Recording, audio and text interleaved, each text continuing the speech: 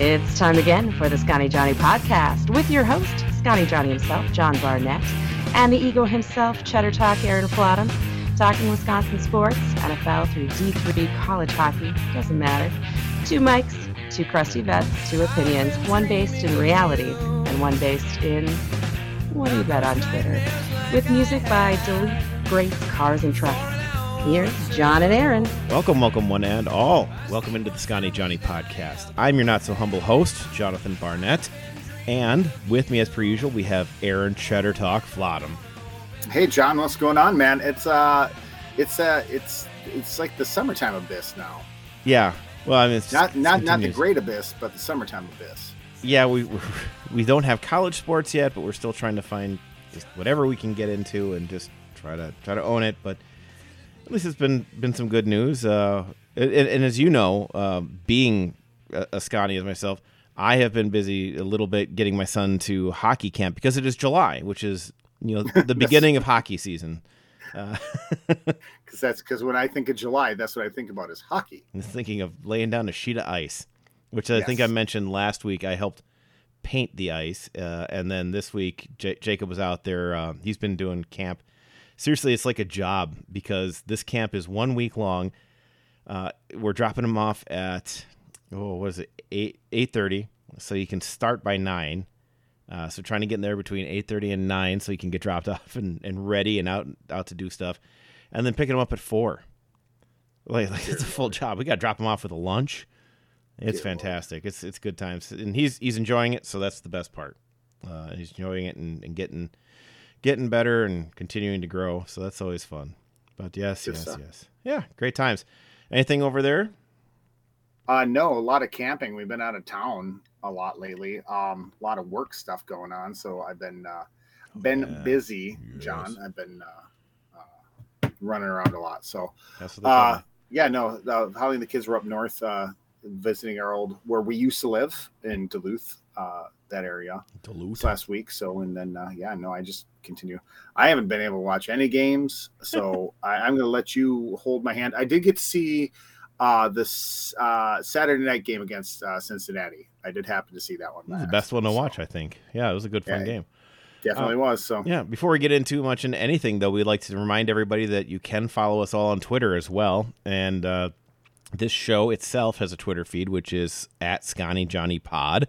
You can find me at Not So Humble Host. And I know, Aaron, you're on Twitter because I follow you, and all the people I trust follow you.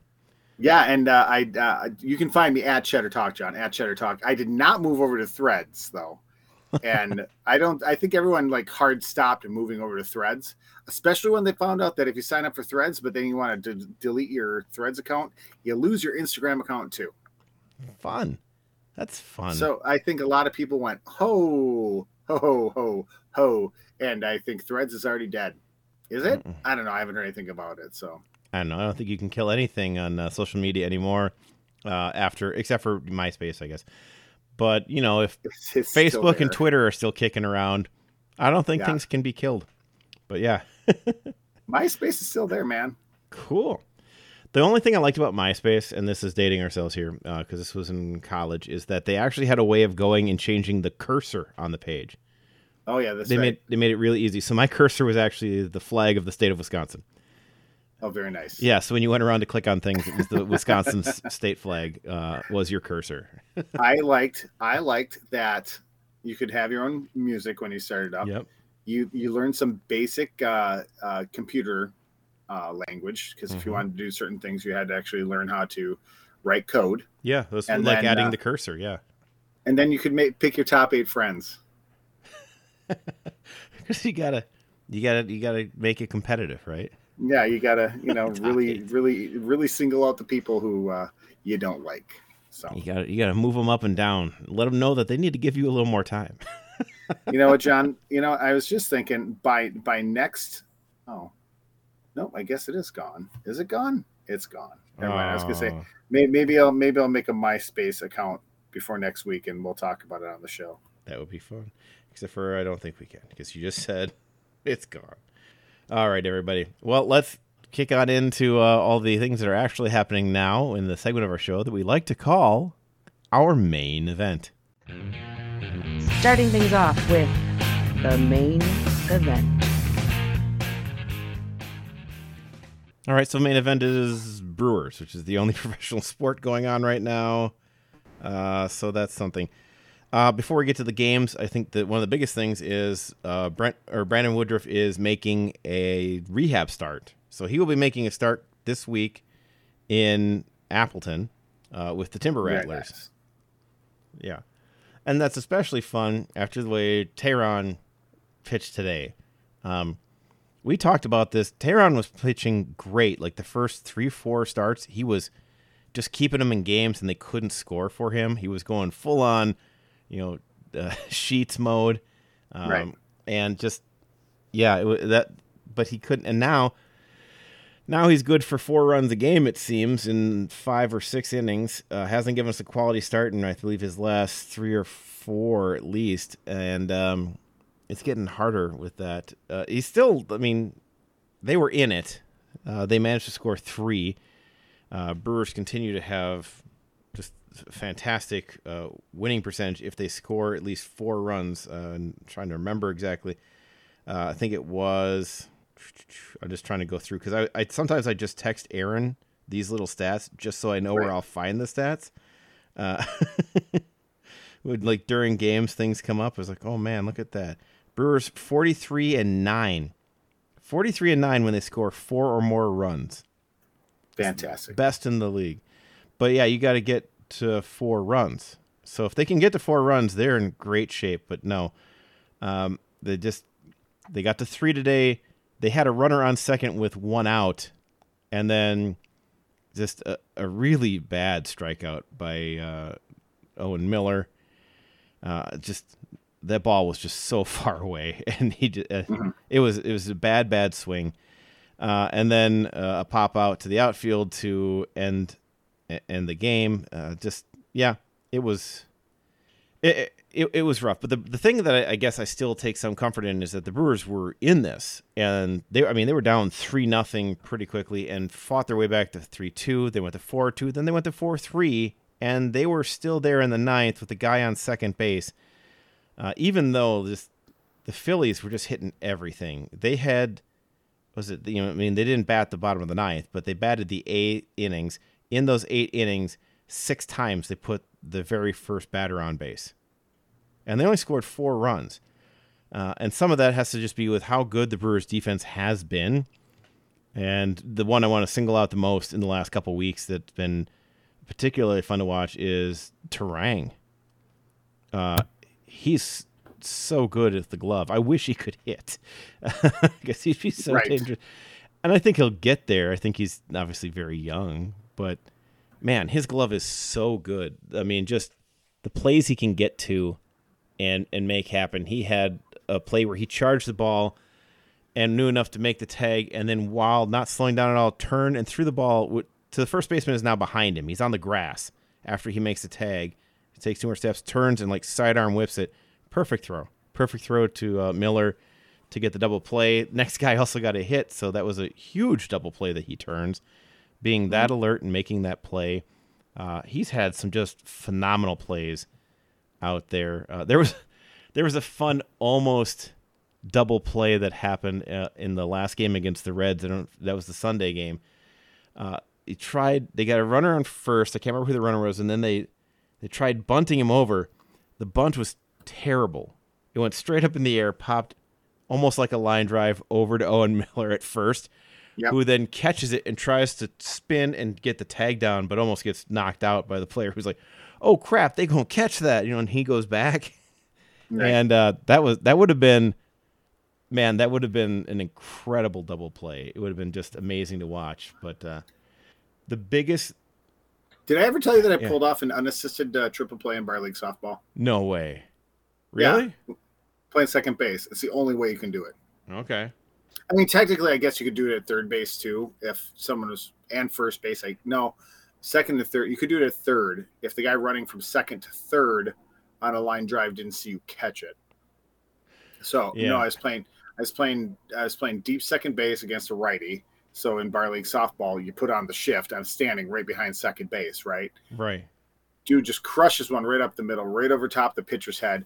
I'm running up, literally catch it about an inch off the ground, snag it, step on second base, and the dude running from first was a full bore sprint. He couldn't stop, and like literally he fell down on the ground trying to stop to run back, and just sat there, and I tagged him. Nice. Yeah, Yeah, that's the only way you can do awesome. That is awesome feeling, by the way. I can only imagine. Like, and it's so fast. It all happens in like the matter of 2.5 seconds too. If you think about it, from the time you hit it to catch it, step on second, and then tag. Like the umpire at home was like, did that just like, he was even said, like looked at everybody, did he just do that? And I was like, yes. It also needs to be no outs. Like, yeah, I think he caught it, stepped on second, and tagged that dude on the way back to first. That's amazing. Crazy. Like he couldn't even, like as it was happening too, like he hit it and it was going towards second, and I knew exactly what was going to happen. Because I came off second ready to throw to first, but that dude hadn't really processed that I had the ball in my glove yet. So nice. Anyways, back to the professional baseball. As a center fielder, I never got to do any of that. It was just get to the ball. Yeah. The other big thing to talk about, I think, is the most important part of what happened in this sweep of the Reds, which was, I mean, we just played essentially 6 straight with an all-star break in between, 6 straight against the Reds, and won 5 of them. That happened last year too, didn't it? Something like that. I mean, and remember, we talked about this. Next Monday, we'll start the last series the Brewers will play against the Reds. The Brewers have already won the season series because they have won all 3 series against them. They will play them at home because they won 2 series on the road. I think they went 3-1 and 3-0 in Cincinnati this year. So 6-1 all combined in Cincinnati at the Great American Ballpark. So yeah, that gets them the tiebreaker if they tie, which is great because then there's no extra game. There's a tiebreaker because you could create tiebreaker rules, which it took baseball 300 years to figure out, but it's happening now. But the biggest part of this series, I think, was after, Ilya de la Cruz drove in the game tying run and then scored the game winning run over just stealing second, third, and home on 2 pitches, which is crazy, and he's incredibly good. And I still think he's incredibly good, but in the next 4 games, he went 0-16 with 5 strikeouts. That's huge. You took the single most exciting electric player on their offense, who's also a pretty good fielder, although he did have 1 error in that time as well. But, I mean, he plays in a position where that stuff will happen.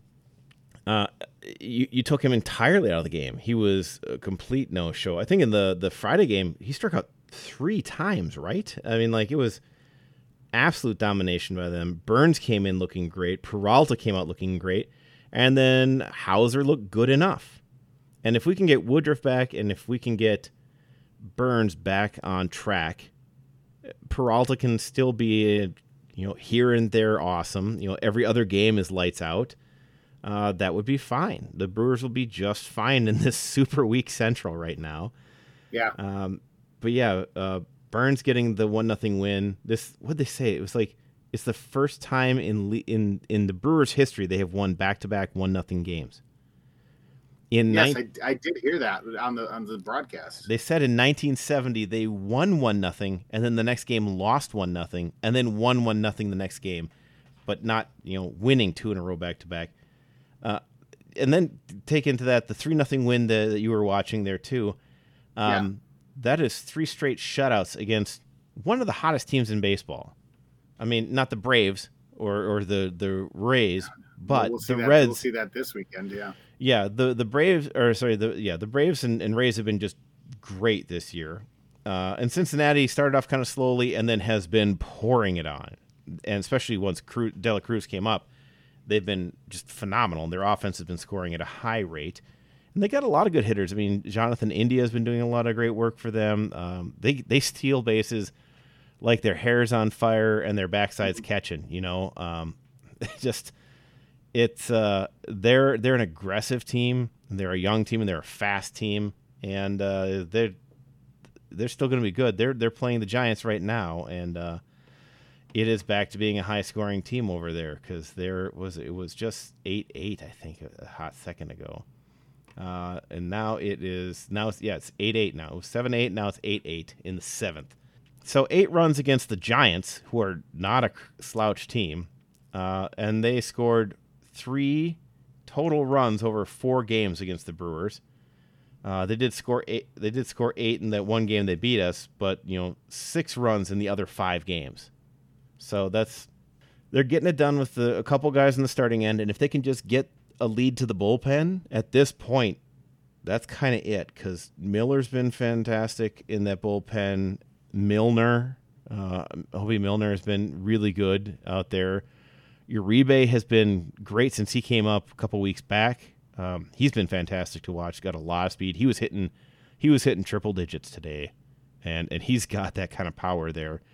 The airbenders look great. He gets 3 straight saves against the Reds and gets Monday off because they had no game, and today off because they weren't winning. And they're getting a lot of guys. Piamps too. Piamps has been looking very good. So they've kind of settled in that bullpen because it was really rough early on. Remember? Right. We were counting on Strzelecki for giant innings early on, and he kind of broke under that. But they've got 4 or 5 guys back there. They got about 5 guys back there that are consistently going to be there, getting ready for the setup with either Piamps or Uribe, and letting the airbender come in there and take it down in the 9th. But yeah, no, it's been good to watch. I think at this point that getting that set up, I think, is going to hopefully, if you can lock down one segment of things, it gets a lot of other things going. The fact that they've kind of monkeyed around with what the infield's going to look like, but seriously, having Terang and Adames right up the middle, balls go to die anywhere in there. Those guys are so good, and it makes the pitchers feel like they can go wherever they want on the plate, because if it gets hit, if it doesn't go out, they're going to get to it. Right. Perkins has not been a great bat, but Perkins has been a fantastic right fielder. He's been really good with the glove and with his arm. Weimer's got incredible speed and takes away a lot of hits with his ability in center field. Yeah, the defense on his team is still a big strength. The bullpen has been a strength, and what they need to do now is feel confident that they can always come back, because they've shown they can. I think they said since it was June 20th, June 18th, the Brewers are second in major leagues in comeback wins behind the Reds and tied with the Orioles. So they didn't do any of that in the first half of this, the first quarter or first third of the season. They did not come from behind at all until they had that one against the Pirates a little bit back. And since then, they've been really good at that. They've been finding ways to come back, and they don't feel like they're out of games now. I think they're getting more confident with what is a very young team again. And so you feel like they can get things done. So, yeah, I think there's room for optimism right now. True story, though. So I've been kind of out of the loop with a lot of work stuff lately here. What's going on with Rowdy Tellez, by the way? Still not in. Still playing. He's still out with the forearm injury. No rehab start set up at this point yet, so I don't know when we're expecting him to come back. Miller has been a nice kind of hitter, but where the Brewers are getting killed right now is we do not have a true third baseman or first baseman. Right. We have an entire team made up of shortstops. Yes. You know what I mean? Like Terang is a shortstop who plays second, which is great when they pull the ball, to the right. But I mean, we have 2 shortstops up the middle. We have kind of a second baseman playing first and the second baseman playing third. We have a whole team of middle infielders, and we don't have any real corner power.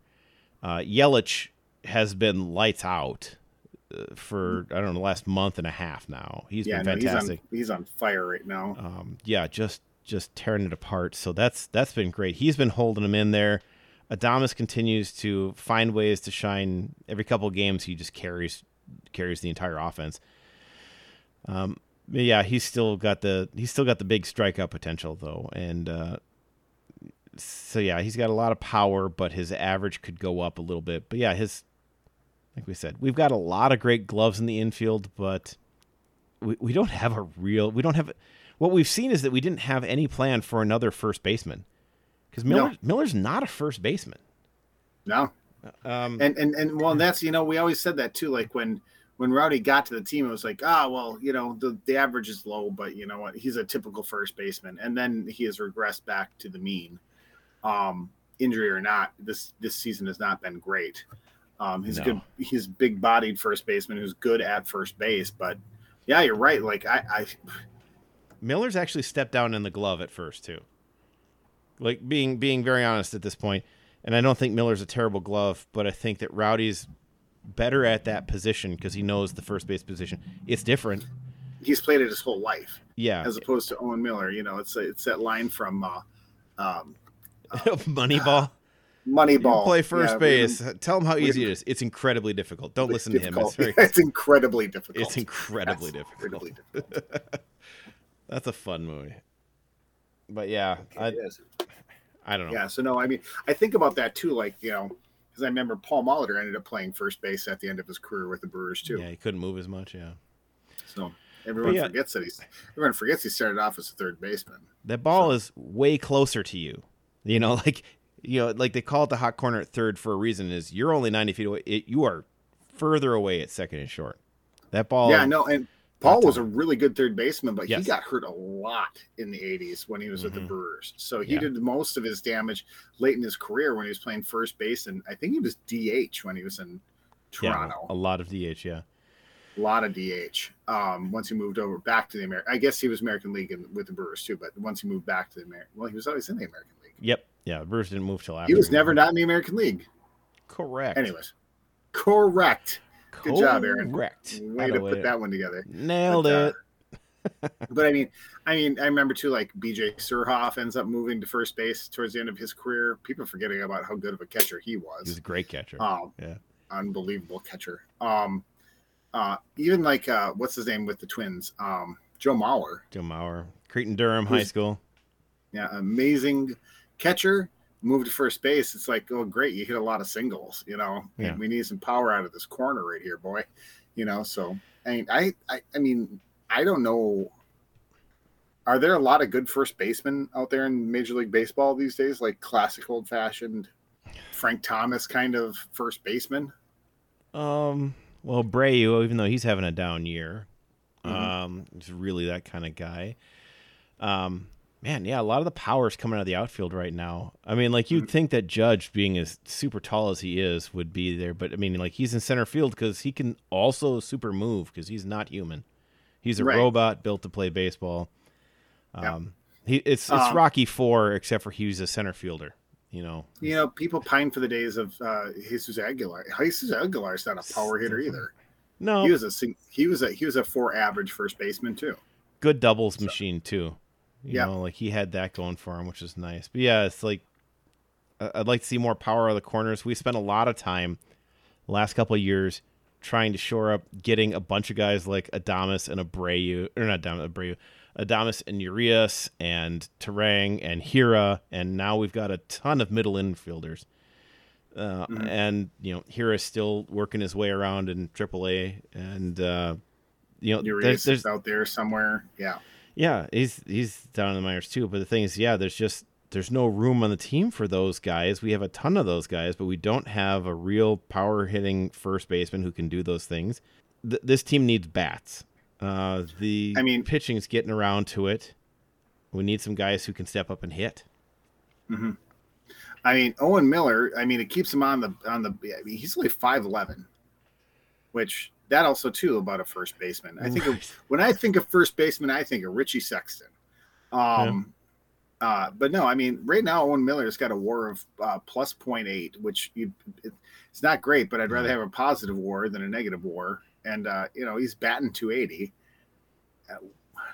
It's not bad. I'd take that over what Rowdy was doing, for sure. Yeah. So... Yeah, he wasn't getting anything done at that point. So it was rough because that was one of the guys you were really hoping would help some of these young guys by getting some of those runs while they're doing it. Because right now, Terang is mostly in there to continue learning how to hit a little bit better. But because his glove is incredible. I'm on Baseball Reference right now looking at Owen Miller's stat line right now. It's actually looks it's not bad. When it's on paper and you're looking at it, you're like, oh, that's not bad. No, I mean, it's fallen off, but... He's batting 283, right? Mm-hmm. Yeah, something like that. I was like, he's still 280 right now. Okay, but, I mean, not an exquisite amount of home runs or no. But I mean, it's still, like I said, it's still better than what Rowdy was putting up, man. Rowdy was putting up just trash. Yeah, he couldn't get anything over. Right now, Weimer had some good games. He's hit well in spots, but I mean, he's in there because, man, can he control that outfield? He can move, takes away a lot of hits. So I mean, we've got several guys who are out there to get that defense going and help out that pitching staff, and we really need Adames and Yelich to continue producing, or you're in trouble. If we get a game where Terang gets us 2 hits, we'd better win. If Weimer gets us a home run, we'd better win. And that's kind of where we are now. It is also, like we said, get to 4 runs. Hurry up and get yourself there. They've been way better at everything you said that you wanted to see last year. I mean, like, obviously Saturday they hit 3 home runs, right? 3 single home runs. But they've been producing runs. They have not been just a mashing team anymore. They've been finding ways to get guys over. They've been just working counts and getting themselves in position to get these singles, and they've been doing a good job of that. They've been way better at it than what they were last year, I think, is my biggest take. But it is what it is. Anything else? No, I was just looking at I'm Baseball Reference now, which this is like a rabbit hole for me. I could be on here all day long. I just went and strolled over and looked at Rowdy's, and Rowdy's like negative 0.5 WAR. His hard hit percentage is 38.7%, which is the lowest of his career by almost 10%. His line drive percentage is really low. It's 24%. Ground ball percent, like, it's just, yeah, he's having a really bad year. And the average kind of disguises it too, because like, oh, this is back to what he was for, back in the Toronto days before he came to Milwaukee. And it's like, no. When he played, he was consistently better. He's still on and off though. He's got that Brett Saberhagen thing though, going where he's good every other year. But this year, I mean, even last year with 35 and 89 for home runs and RBIs, I mean, we're talking how many strikeouts? 121 strikeouts isn't that bad anymore these days, but still only 219. And then last year was his first full season. You figured there'd be some promise coming out of it, but I mean, we'll see. It's a long season. It's the weird part about baseball too, is that you can go into a slump for a third of the season in the middle of the year and still have been great for most of it, and that's fine, because it's like you can't, like, you can hit an NFL season and maintain a period of dominance over 16 weeks in which you only have to show up 1 day a week to be great, kind of thing. I mean, I only mean like the games. You're just there for the games, even though you have to obviously practice. I'm not encouraging people to not practice. I mean, his OPS this year is the lowest of his career, and it's not even close. Yeah, like, just he had a lower OPS coming to the Brewers when he got traded 2 years ago from Toronto, but by the end of the year he was up to 719. He's at 672 right now. Yeah, for OPS. It's just that shouldn't be in the major leagues. Sorry, no, which is why he's injured, and I'll air quote that at this time that he is injured. But it's been rough for him there. Still, I know. I feel bad. I want him to do well. Like, he's a very likable player. I want him to do well, but God knows. All right. So the Giants in the top of the 7th have bases loaded, 2 outs. They were up 9-8. Just brief updates for a game that is already over by the time you listen to us. But if they can stay ahead of Cincinnati, the Brewers will stay 2 games up for today.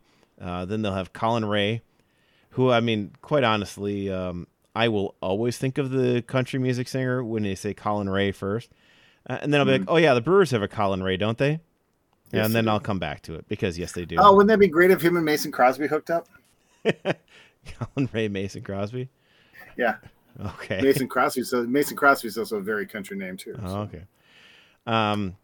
Yeah, so tomorrow will be Colin Ray, and the Phillies will be throwing out Christopher Sanchez.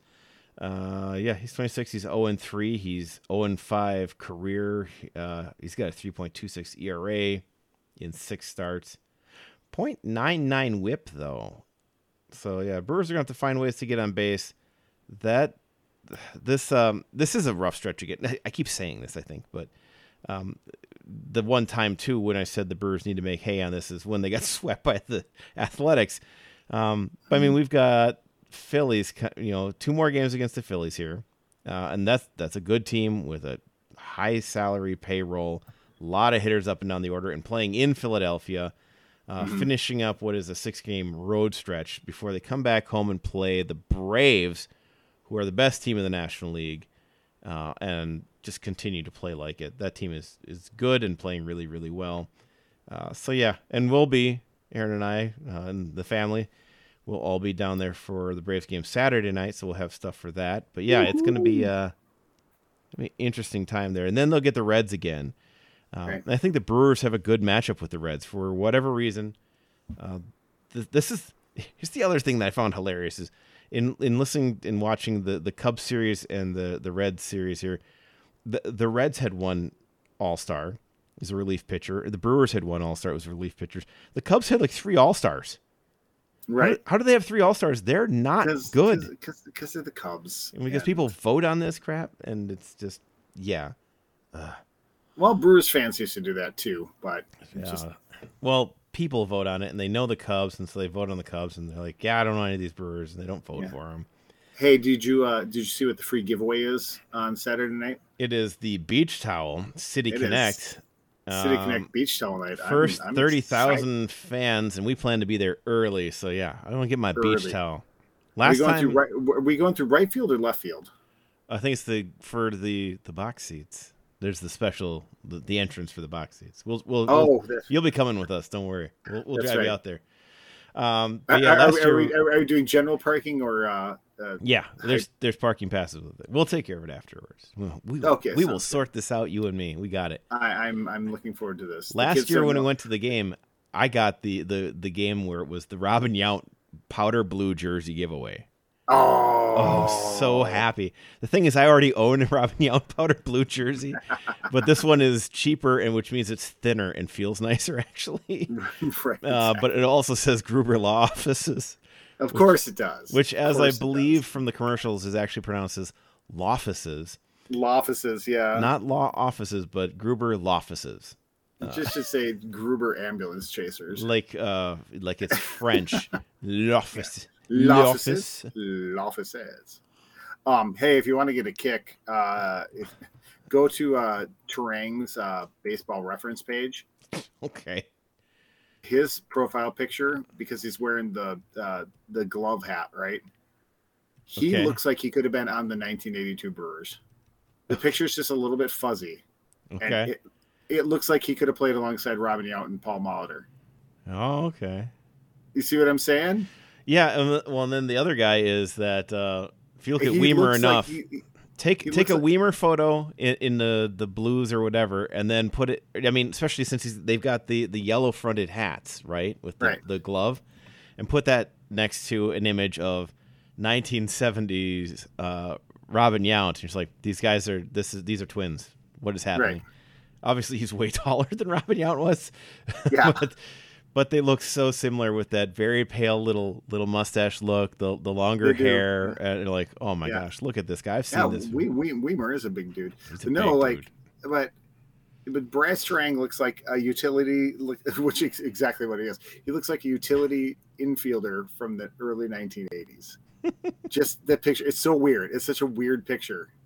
Anyways, good dude. I like him. Yeah, it's nice. He's plus 0.3. That's I was going through the whole Brewers lineup, and they're all like plus 0.3.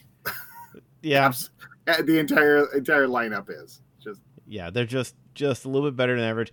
But the thing is they're all like there's so much young talent on this team. So yeah, it'd be nice to see them get a little bit better. Yelich's is back up to 0.28 now, so that's good. Yeah. Yelich's career WAR is 38.9. Did you know that? No, I never remember. And I'll be honest with you, WAR confuses the crap out of me sometimes. It is a confusing stat. Where I'm like, is that good? You know, like there's some numbers where you go and they're like, oh wow, that's awesome, and then they come in, they're like, hey man, this guy's got a plus minus catch ratio of like 87.2. I'm like, oh, is that good? I don't know. I just made up this number. Like, oh, geez. After an absolutely terrible start in the batting average too, he's back up to 286 now, which is the highest batting average he's had since 2019 when he should have won his second MVP. And I'm looking back at it now, and people complain that he strikes out a lot, like he's striking out more. He struck out a lot back then too. Yeah, he's doing fine. He's looked great. He's looking good. I mean, 13 and 49, 286 batting average, OPS of 850. I mean, right. And someone was saying the other day, I think it was Kuhn and Butch, maybe, or it was Heller, one of the two, okay, or one of them, that this is where. So at the All-Star game in 2018, this is where his stat line was in 2018. Okay. He wasn't an All-Star in 2018. He was an All-Star. He was an All-Star, but his numbers were okay. But then he went on a tear in the second half that lasted into the next year that is up there with any player in Major League Baseball history. He had 343 total bases in 2018, John.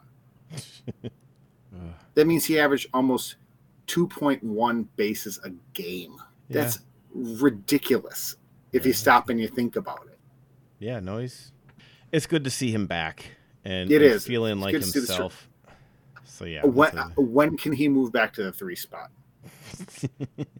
Or do you even bother moving him back to the 3 spot? I don't. I like having him there for guys like Adames or someone else to pull in. Like I like having him. He's fast enough and he's on base so much that I don't know that he's more valuable in the 3 because who's getting out in front of him to make it more valuable to have him behind them? And he's fast. I don't know. 31. He's 31 and he is still fast. He definitely is. So that's he is a 99 for base running. I don't know what it actually is on MLB The Show, but he is a 99 base runner too. He's really good. He's really good on the base path. You don't see him make a lot of mistakes. He's already up to 21 steals this year. Yeah. Which that's a nice sign too, because that's what he used to do. I mean, in the 2018 year when he was MVP, he had 22 stolen bases. The next year when he had better numbers. He should have been the MVP again. He had 30 steals. He had 44 home runs, 97 RBI, and 30 steals with a 329 batting average, which led the league. Yeah. No, that's exactly right. And an OPS of 1.1. Wow. Yeah. That's and he got second in MVP that year. I mean, that was better than the year before. But yeah, it is good. It's good to see him back. And in just in a very bare bones look at things, it's a return on investment. They spent so much money to re-sign him. And the first 3 years of that re-signing, or first 2 years of that re-signing, were garbage. Just garbage. Like he regressed to the mean, and then beyond that, I mean, what he was doing in Florida or what he was doing in Miami before that wasn't that bad. He was a 280, 300 batting average guy down there. He wasn't popping the home runs as much, but he was, OPS in the high 700s and, still stealing bases and maybe not playing the most, but like he still had, really good numbers. Had a Gold Glove at one point in 2014, Mm-hmm. So, he was number 19th in MVP voting in 2016. So, like, he had, it's like what he's been the last 2 years is not him. And, yeah, please, Yelich, just come back. We need one all-star on the offensive side of the ball on this team. Yeah. Because you're talking about, Woodrow's coming back. He's doing a rehab start. He'll be ready for the playoffs. Great. So we can lose 1-0 yet again. Yeah. Well, what we learned is there's like 52 games in which they've scored at least 4 runs. I mean, they've played way more than that, but in those games, 39 of their wins are ones where they scored 4 runs or more. So yeah, gotta find ways to get those runs though. You gotta keep working to increase that. If you've got to manufacture them, you got to manufacture them. I mean, that's just that's how it goes. But yeah, like we said. Finishing up with this, then Braves, and then Reds, and then Braves, but then the Nationals. So that's at least a little bit here. Like we said, August, Nationals, Pirates, Rockies, That could be a decent little run. But then you're going to have to deal with going to LA to play the Dodgers and then down to Texas to play the Rangers. Those are two teams that hit really well. Rangers, I think, are leading the league in batting average right now too. Really? So that's interesting. Yeah, they could have a good little stretch here with the in Washington with the Nationals. Come home to play Pirates and Rockies to start August off, and then in Chicago to play the White Sox, who are not good. But yeah, that could be a good 2-week stretch, hopefully, if they can just get through this bit of playing, 6 games against in a home and home kind of setup with the Braves, with a series against the Reds in between. So that's it's a 9-game stretch there once they get done with the Phillies, who are also good. So yeah, this is going to be a stretch of a lot of winning teams here in a row, and then you get a couple weeks. We're hoping you can do that, but the problem is you got a young team. You hope that they don't relax off of it and start doing things like split a series with the Cubs or get swept by the Athletics. Don't play down to your opponents in the same way that you play up to your opponents, and that's one of those things that'll come with time too. That they'll be better on 2 years from now when the Central is the most competitive division in baseball. 3-4 years from now. So yeah, that'll be interesting. I was going to say, how ridiculous. So I'm looking at the standings right now. First of all, the Rangers don't get any crap. They don't take the flack that a lot of other organizations do that had really good teams but have never won anything. Have the Rangers ever won a World Series? You know what? I don't. Not that I can recall. They had that one team with Josh Hamilton when he came back and was great for a couple years. They had him, and they didn't win. They got to a World Series though, right? When they had Josh, they got to a World Series, as far as I know. I remember they got to one. They don't take any flack. Why don't they take flack for being an organization that can't get it done? Anyways, and also too, here's how good the Rays were. So I was just looking at the standings. So in the last 10 games. The Orioles, Blue Jays, and Red Sox are all 8-2 in their last 10 games. The Rays are 3-7 in their last 10 games versus that, and they're still 1 game up in the AL East. And right now, the AL East has the Rays and the Baltimore Orioles on the top, then the Blue Jays, Red Sox, Yankees. Is that insane to you? I don't know. It's strange times. It is insane to me. It's insane to me that the Orioles are good, because the Orioles have been so bad for so long now. Well, and the Cardinals are not good right now, which is strange as all get go. I know, and I don't know why they're not. They should be. That's the thing. I was not tracking them doing a rebuild. You know what I'm saying? Yeah. And then the Pirates, the once mighty Pirates of the NL Central, have lost 9 of their last 10, and now they're 11 games behind the Brewers. Remember when they were in first place a month ago? Yeah, it sure seems that way. Yeah, that was over the Father's Day weekend, right? Yeah, when me and Andrew went to the games. I think the Brewers and them were at the top. And I don't know what to think about baseball anymore, man. As to who's going to win, who's going to, I think it's. I really hate to say it, but I think the Braves are going to go back to back. It doesn't seem unlikely at this point. So yeah, it's I don't know. I'm just trying to look at the Rangers right now too while we're talking to try to see if they've ever won a World Series, and I don't think they have. No, I don't think they have, because you said that they've scored the most runs, and I'm like, well, here's another. I think Rangers their batting team. average, I think, is the highest batting average, I believe. Highest batting average, and all I'm thinking to myself was, how come the Rangers are really good every 4 or 5 years? Have you ever noticed that? They're the best team in the AL, and then they just don't do anything, and nobody talks about it. They get off the hook about it. Maybe down in Texas they're getting fried, but they don't care in Texas because that's a football state, right? Yeah. So, yeah, I mean, the Brewers take flack all the time. Oh, never won a World Series, only made it to one in 1982. Blah blah blah blah. I'm like, maybe that's because we're here, but I mean, it's that I don't think they've ever won anything. They were the Washington Senators. And then they moved to Texas in 1972. Didn't win a division title until 1995. So they were the Senators as well? Yeah, they were the Senators before that. Because the Twins were the Senators before. I'm just trying to see. So yeah, it was moving from Washington. The Senators renamed the Rangers after the law enforcement agency. Huh. That's super interesting. That because what year was that happened? Well, they were the Rangers, or they were the Senators from 61 to 71.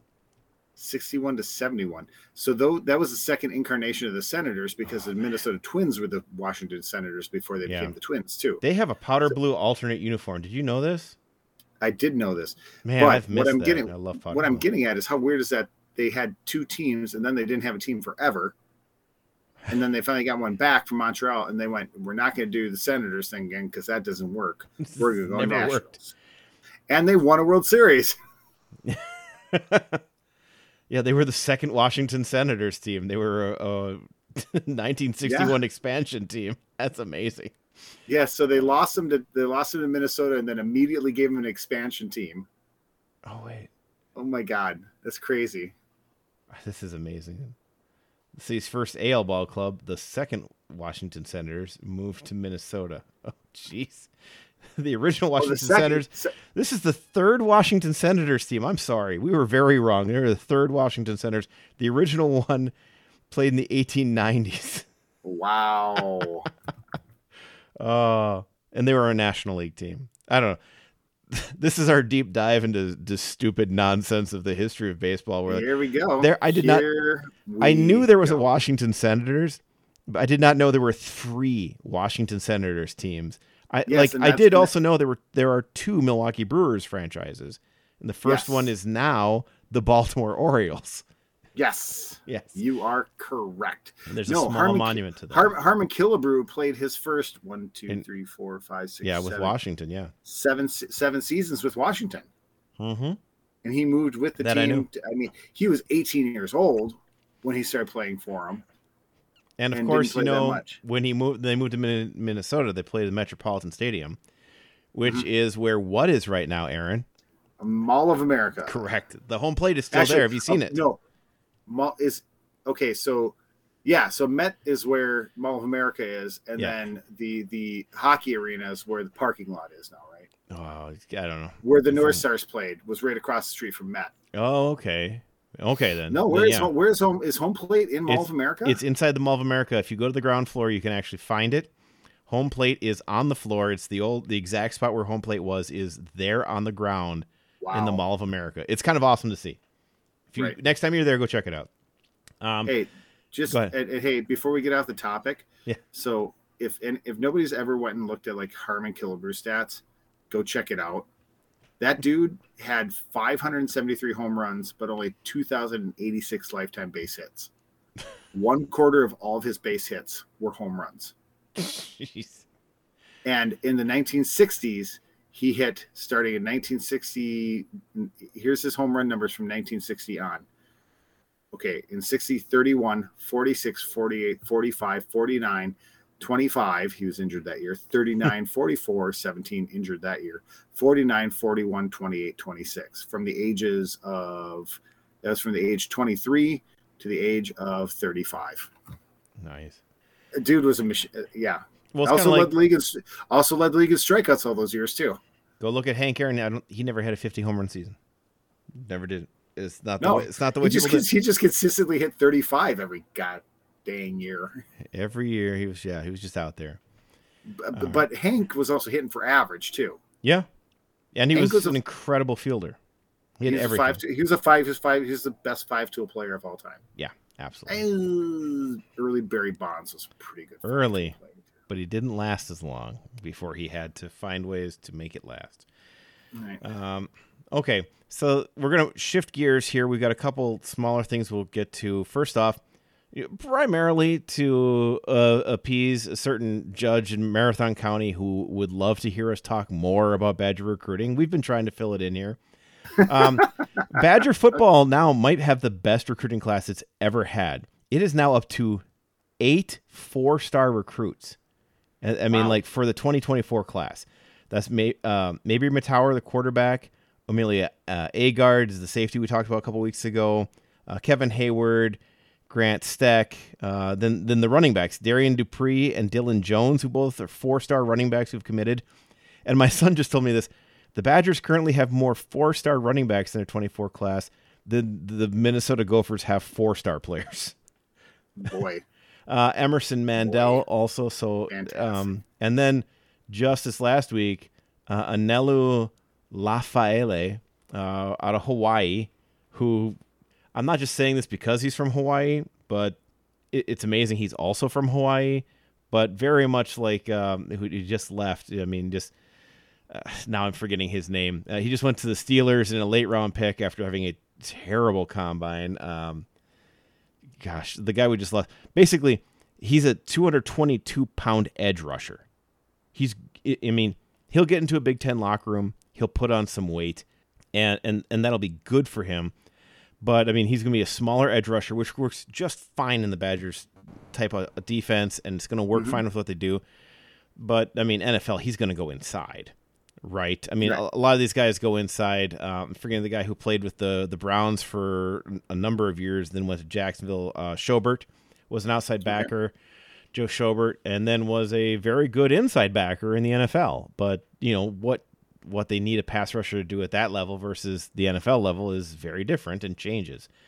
But yeah, getting 8 different guys here, including a 3 4-star offensive lineman in this next class coming up. And, Agard, the corner or whatever, sorry, getting a 4-star corner, getting several 3-star safeties, I believe, at this point too. And then adding a good edge rusher along with this team. This is building into a really good class. And it's going to be exciting to see. There's a couple other guys that we'll be looking at in the next couple weeks. I'm trying to see who's. Liam Andrews is going to be announcing soon. We'll see how that goes. Offensive lineman, the Badgers, already have the 4 stars in 3 different spots on that group. So it's going to be hard to kind of know all of that. But it'll be interesting to see some of that. There's several different increasing numbers of players coming in for visits and everything as well. So this is going to be an interesting set of players coming in for the 2024 class. They added a bunch of talent for this year, and a lot of it was by portal. Remember they added basically a 4-star wide receiver through the portal from USC. They added Tyler Mordecai out of SMU to play quarterback. Mordecai. Yeah, Mordecai. Yeah, and he's coming in to play quarterback. Yeah, he's coming in to play quarterback. Looks like he's kind of got the first spot locked down from what they've been doing in camps. So yeah, it's going to be exciting to watch some of this coming out. And I'm feeling very energized about this Badger team after what happened last year, where I felt kind of like they lost energy throughout the season. They kept losing energy as the season went on. I think the increasing talent coming in is providing a step in terms of energy.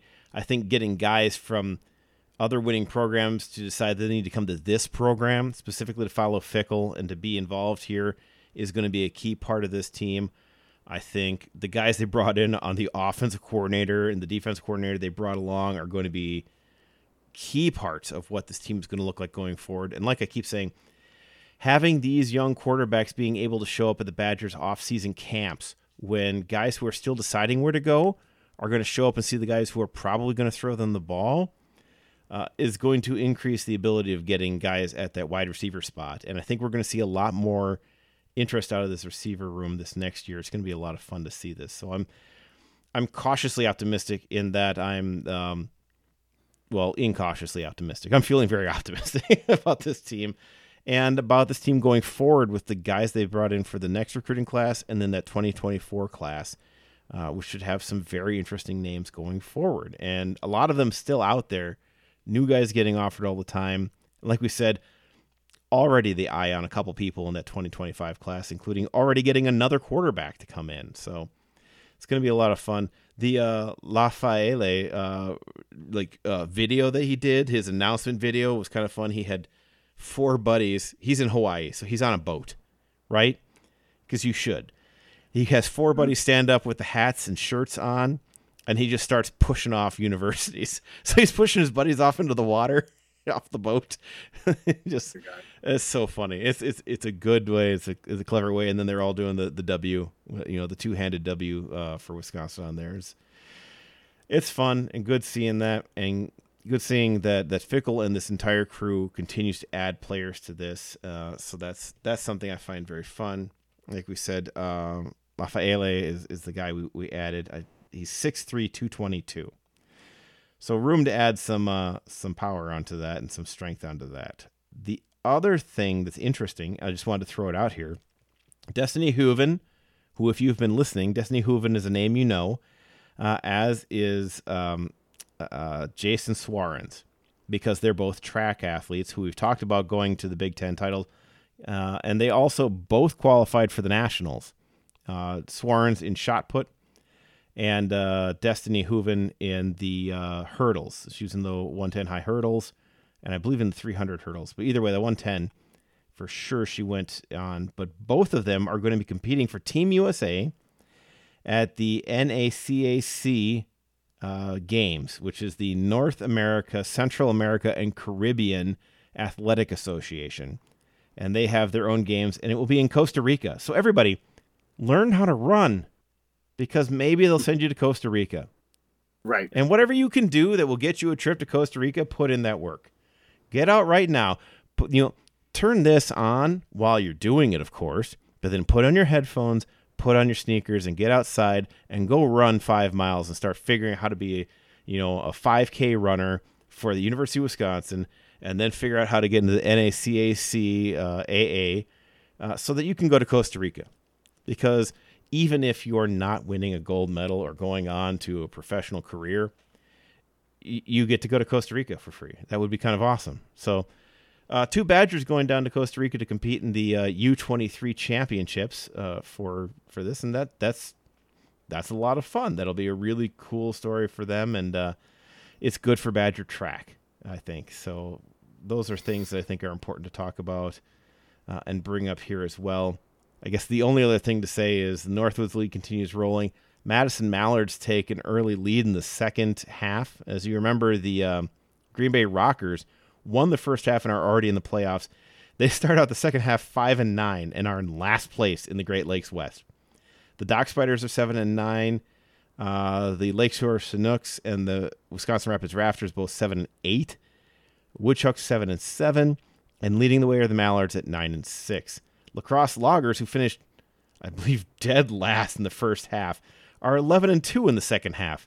Started off gangbusters. They've had an 8-2 run, so they won their first 3, and then been 8-2 in the last 10. They are a full game ahead of the Waterloo Bucks, who are 11-4. Go ahead. I do remember. I was going to say you were talking about that. So back when we used to up on WBC, when we used to cover the Duluth Huskies, and that was like my first introduction to real. I knew when I was a kid, like rookie leagues and stuff had rookie league baseball back in the days of the Helena Brewers and stuff like that. There was first and second half titles. Yeah, I always thought, how weird would that be if they did that in Major League Baseball? Yeah, it would be, because the All-Star game is basically a first half. Yeah, award. the Reds would be in already, basically. Right. Yeah, and the Brewers would be fighting to have a better second half record, which they're doing fine on. But yeah, it's interesting because like Eau Claire is already in. They won the first half, and they are 6-9, second to last, just ahead of the Thunder Bay Border Cats in the Great Plains East. So the Loggers having a chance. If Eau Claire and La Crosse can both get in, that would be phenomenal. I would be very excited. Also, I mean, the entire Great Lakes West is just Wisconsin teams. So whoever comes out of there, we got the Rockers. I'm partial, obviously, to the Rafters and the Loggers. Those are 2 teams that I was in the city when that team was founded. And I like both of those, but I also, as we know, love the Dock Spiders because that's such a great name. I'm impartial to the Duluth Huskies, who are never any good. And then the Thundercats, because they're the only Canadian team. Border Cats. Border Cats. I love the Thundercats too, though. But, Thundercats too. The Border Cats. I got to go when we were covering for WBC one time. I got to ride up. They were doing a 2-game stint. They went up to Thunder Bay for 2 games, and I got to go up there and be the on-site production guy. I was like 22 years old, just done with college, and so Dennis threw me a bone and gave me like $20 a day in per diem to go up there and to set up the technical equipment for the guy calling the game, even though he could do it himself. Nice. But I wanted to go up to Canada. It was fun. Fabulous. Nice little, it's fun. And I still want to get back up to, now we live the opposite direction away from Duluth from it. They have baseball is huge in Winnipeg in the Awesome. summertime. Well, Josh and I are planning on going to Winnipeg next December, so For what? We won't be watching baseball, but we want to go see the Jets play. Yeah, the Winnipeg why Jets. not? Yeah, Winnipeg's a cool town, dude. Yeah. I love Winnipeg. Winnipeg's very different. It's one of the most unique cities you'll ever be in. It's in the middle of nowhere. It is. We're excited. We're definitely going to go see some First Nations restaurants. That's what we're excited about too. That should be good. There's a lot of stuff up there. There's a lot of stuff to take in. We'll have to talk about it. Let me know when you guys are going up there. I'll clue you into some stuff up there. But there's some cool stuff to see. I want to get up there I would love to get up there so we can see a Blue Bombers game, and nice. I forget the name of their baseball team, but I would love to. They have a baseball stadium right downtown on the river. Cool. And they won't be playing in December, but yeah. No, that's what I'm saying. I would love to get up there sometime in the summertime because we went up there in November for a Bare Naked Ladies concert. Ooh. And, so it was already on the edge of winter. So a lot of stuff was shut down. But like Canada, everybody's super nice. Yeah. It's weird. They don't tear down their old buildings. They just fix them up. So there's like lots of old architecture. Cool. Yeah, Winnipeg's a cool town. Like if you have a reason to get up there, Somersault is the big Canadian music festival every year. We're too old for that stuff now, but Somersault's up there. Truth be told, it's a long ways though. From Duluth, it was a 8-hour drive. It was just as far away as Chicago, except through the trees and the plains. Nice. So, but yeah, no, it's if you get one chance to get up there, it's not like a jewel. It's not it's not like Calgary that's up in the mountains. It's literally a city in the middle of the plains. Mm-hmm. And it's the biggest city in the Great Plains. Okay. Yeah, we're excited about the trip. I think it's going to be a lot of fun. If you think about it, yeah. So lots of culture up there. A lot of the Museum de Manitoba is one of the best museums I've ever been in my life. Everything that went out through Hudson Bay started in Winnipeg and came up the Red River from Minnesota. Winnipeg's super cool. Cool. Check it out. Before we go, I do want to ask you just one brief thing, Bucks related.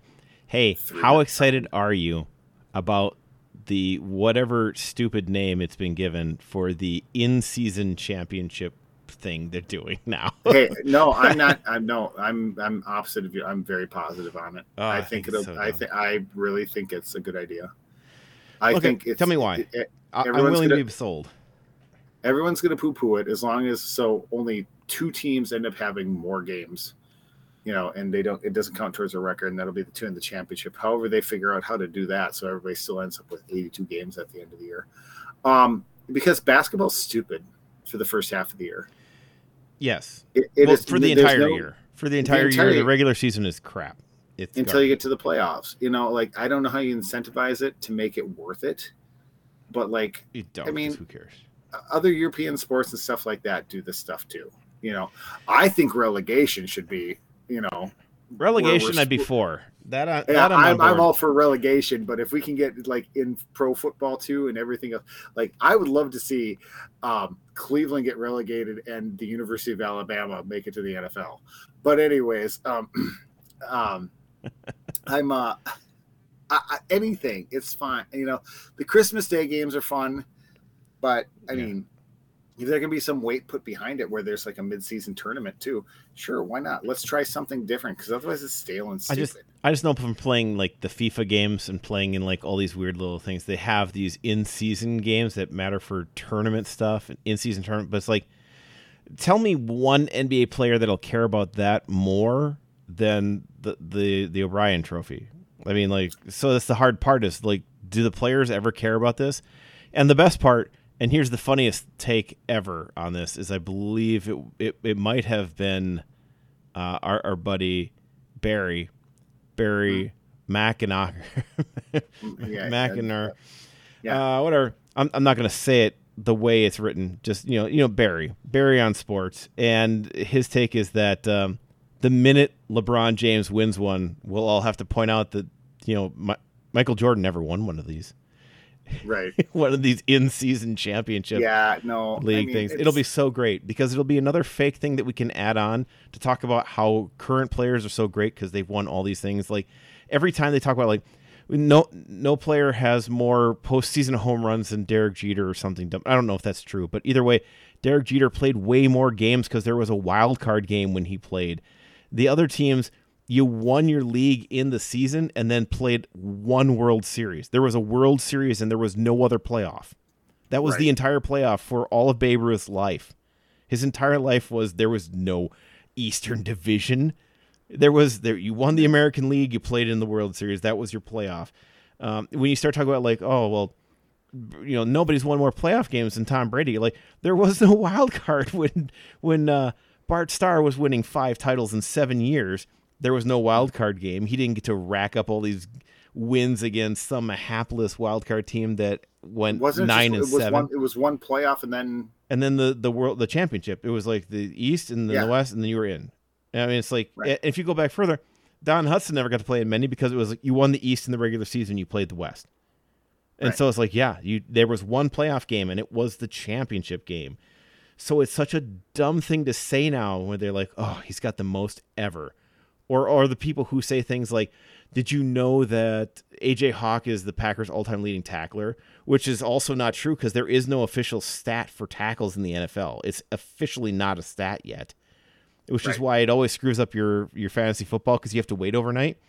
Because it's not an official stat, you have to wait for the team to report their own tackles. But also, according to any of those things, Ray Nitschke never had any tackle. He's never made a tackle because they didn't count them. Also, Deacon Jones, no official sacks.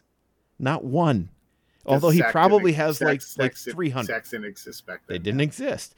So when people say these things, it's such a ridiculous lack of historical context.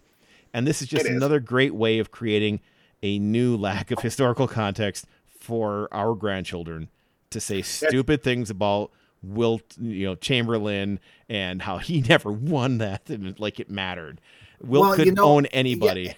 But you're right. It's like people in the 1800s had just as good dental hygiene as we did back then. It's just not reported, John. It's not reported. They didn't have the ability to report it. That's right. But things don't change. Things don't evolve. We should just stay stagnant and not do anything. I don't know. I'm just saying it's hilarious because it will be something. But that will happen. Let's live in the past. You and I know it will happen. You and I know this will happen, right? Yeah, I hope it happens. I'm very pro it. No, I mean, like, they will pretend that it matters that Michael Jordan never won one of these. Yeah. Well, somebody will do this. Listen, well, I know, because people are idiots. So right, that's the point I'm making. Is that, like, nobody understands. I'm already past that. Like, I know that's going to happen. That's like the same people that tell me that James Harden's a great basketball player. Oh yeah. Why? Yeah, but I guess my thing is, do you honestly think that the players are going to care about this championship? I can make 7 out of 10 free throws too when I'm wide open or allowed to step backwards. Right. Maybe not at the NBA level, but James Harden's not that great. But yet they still pay him like $160 million a year. Anyway, sorry, John, you were saying? Do you think that the NBA players are honestly going to care about this in-season championship? Maybe if the international players make a big deal about it. I don't know. We'll see. Because right now the rise of the international player against the U.S. players is full throttle. I think it's more especially after Jokic winning so handily. I think it's more a soccer thing than an international basketball thing, though. Mm-hmm. I don't know. It's worth a try. That's what I mean. Like, if they make a big deal out of it, if Giannis and Jokic and Doncic and I think quite honestly, I think it's dumb, but I think it's worth a try because the regular season's terrible. It's the worst regular season in sports. That's where I'm at. It's not a terrible idea. I mean, what else are you going to do? Right. What else are you going to do to spice up mid-season NBA basketball? And you can always ditch it. Nothing you can do. It's an easily ditched idea too. It's super easy. You're not going to get rid of games. No. You're not going to get across you only have to play 61 games. How much do teams lose by not having those other 20 games, especially the good teams? Mm-hmm. I mean, I've watched Bucks tickets rise almost 75% in the last 3 years because they're winning. Yeah, it's almost impossible to get into it in game, but on a budget, you're going to have to plan. If you make the kind of money I make, to get into one of those games. But I mean, me and Ruby got into Game 6 against the Nets for like $400. The starting ticket in the first round last year was $400 for back row. you know, so, and we were front row upper deck, like for that game. So, anyhow. Yeah. I just wanted to talk about it. I'm happy that they're trying something, because the NBA is about to hit the point of just super bland, you know. If it wasn't for the international players having some sense of integrity and trying to play the game to the best of their ability, if it was still just all U.S. players, it would be the most boring thing on earth to watch. It would be Harden versus Durant week in and week out. Yeah. Think about that. All right, Aaron. Well, it's been a good week. I've enjoyed this a great amount. I'd like to thank all of our many followers here in Wisconsin, across the U.S. and around the world. We're grateful to have you with us. Remember to go into wherever it is that you download our podcast. Give us a 5-star rating. It helps other people to find the podcast. We'd like to thank you again and remind you to go to Twitter and follow us at ScottyJohnnyPod, at Not So Humble Host, and at Cheddar Talk. And remember, whether you are on the town or on the go, it is always on Wisconsin. This has been the Scotty Johnny Podcast. Remember to find the boys on Twitter at ScottyJohnny1 or online at ScottyJohnny.com. Thanks for listening, and on Wisconsin.